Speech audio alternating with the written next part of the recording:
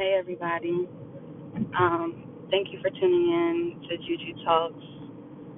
Today, I just wanted to talk a little bit um, about growth.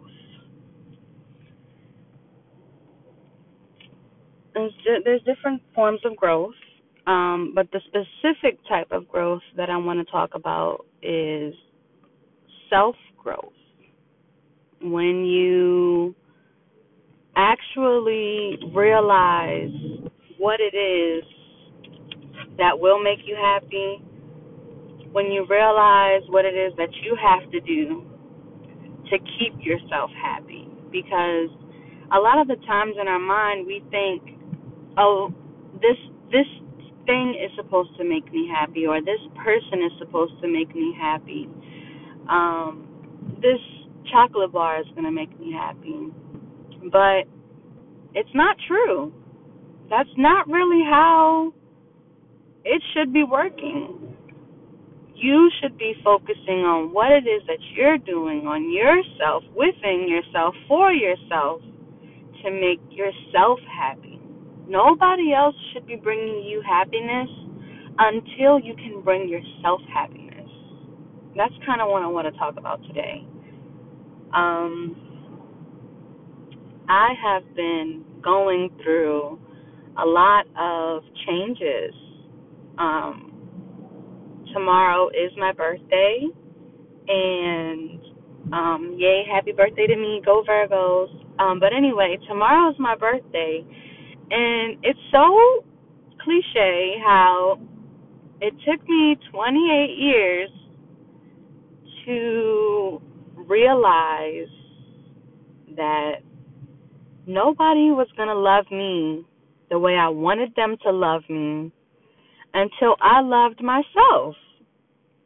I had to love myself the way that I want these other people to love me.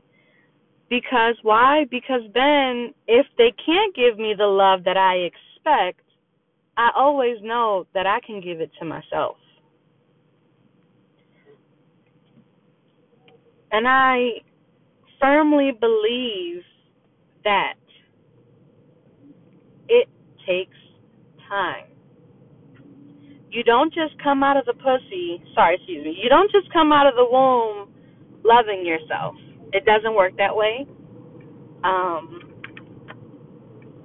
It takes time. It takes trials. It takes tribulations. It takes for you to go through things. It takes, a lot of different events to go on for you to actually realize that you got to stop spreading that love to everybody, and you got to give a little bit to yourself.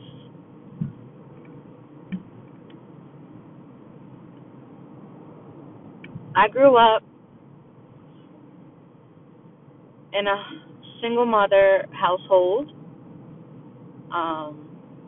From what I remember right now, my father really was not in my life too much as a child, and he's still not in my life as an adult. I just remember it being me and my first sibling coming up, and my mom got sick, and when she got sick, he went with his father and I went with my father.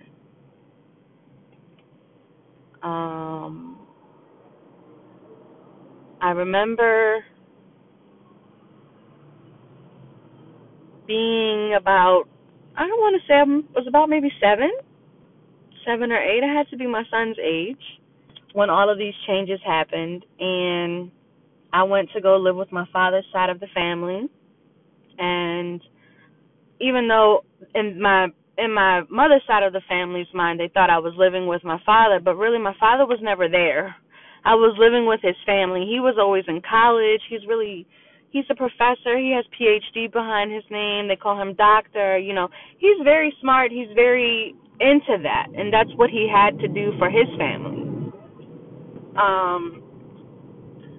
So I remember being raised primarily by my paternal great-grandmother and my grandmom, and then they had a nanny who took care of my great grandmother because she was old and sick, and so most of my days I spent with them up until my mom came back and got me. So when my mom came back and got me, we moved to Baltimore, and I came here, and I was just so excited to be with my mom that nothing really mattered. Um, Came here, went to school, met people. It wasn't until I turned 13 or 14 when I kind of, got a little grown and wanted to do my own thing and had boyfriends and, that type of thing. But I was still living off my mom. Then when I met my second boyfriend, this is when all of this, I want to say, wanting to take care of somebody came into play.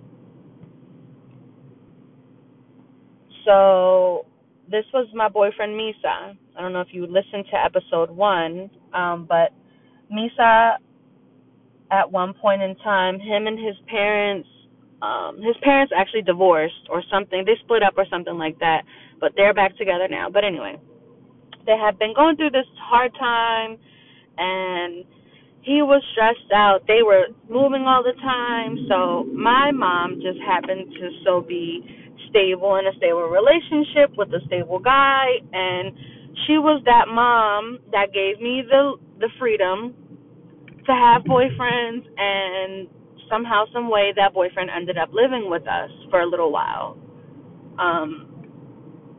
So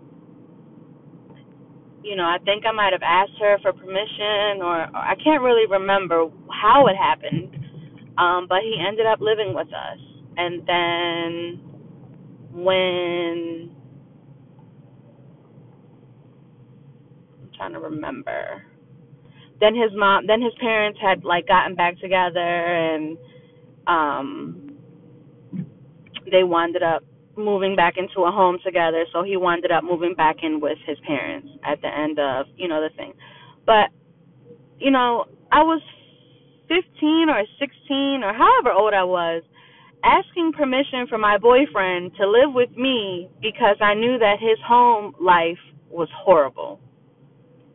And I wanted to help him. I wanted to save him from that, so to speak, not knowing that I couldn't save anybody.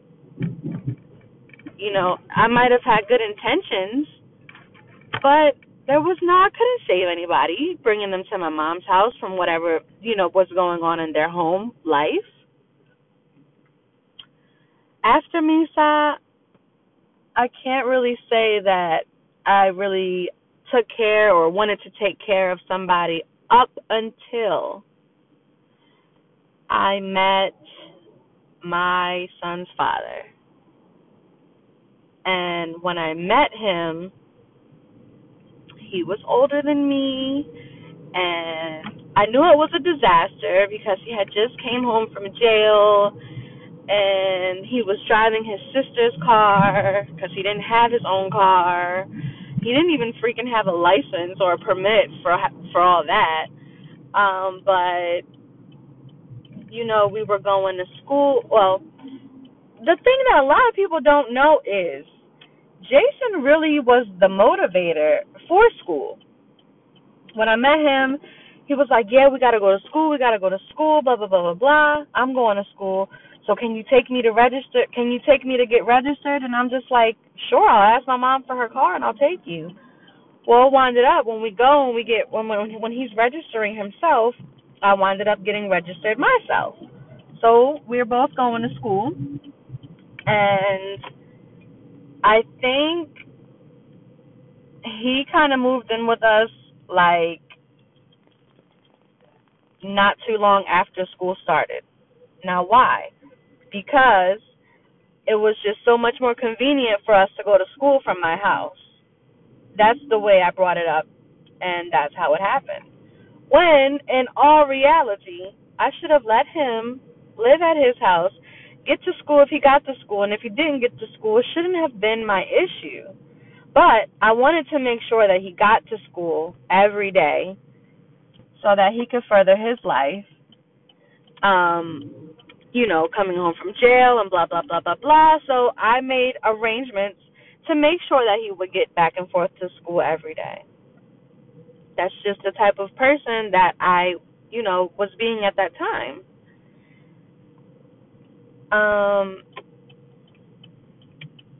Then, he was getting in trouble. He was back and forth in and out of jail. And, even I just felt like it was my responsibility to take care of him.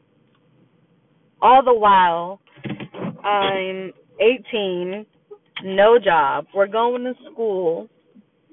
And, I was working here and there at a crab cake factory.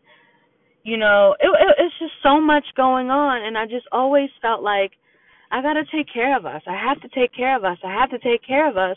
Mind you, this grown-ass man is just like living carefree, happy-go-lucky. Hey, fuck it. If I go to jail, I go to jail. And if I'm home with my girl, I'm home with my girl. And if I'm doing this with somebody else, then I'm just doing that with somebody else. And all this time, I'm not thinking like that, though. I'm thinking of a unit. I'm thinking of a us. I'm thinking of we got to do this for us.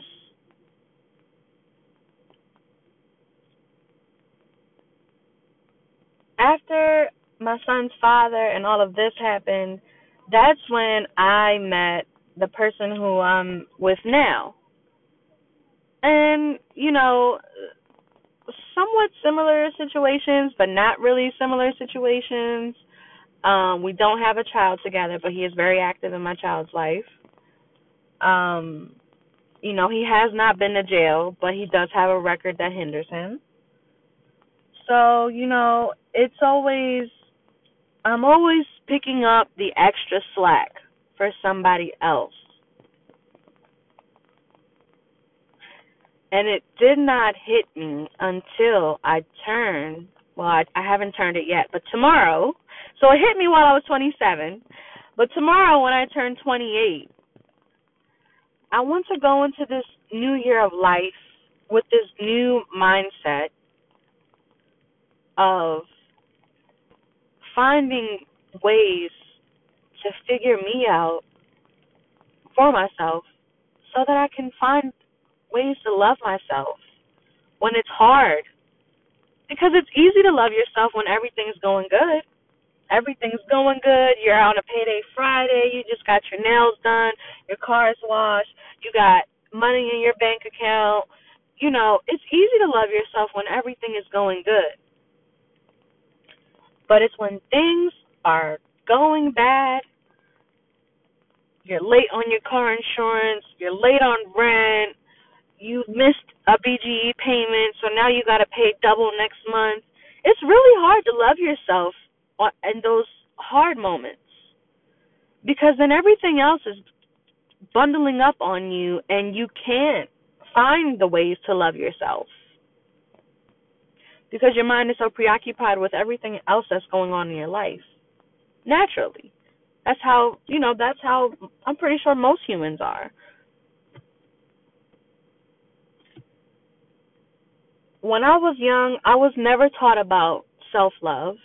I was never taught to love me. I was always taught that I had to take care of this person's kid because they were going out that weekend. And I was always taught, you have to take care of your siblings because I have to go to work.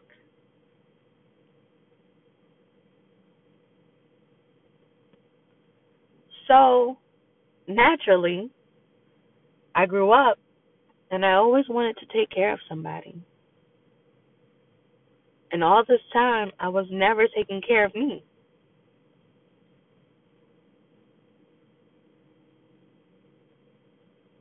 So even though it took me a couple years to realize this, I say this out loud to hopefully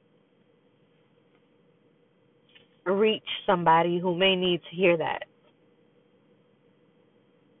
I don't want you to take 10 years to realize that you have to love yourself first. I I don't want that for people.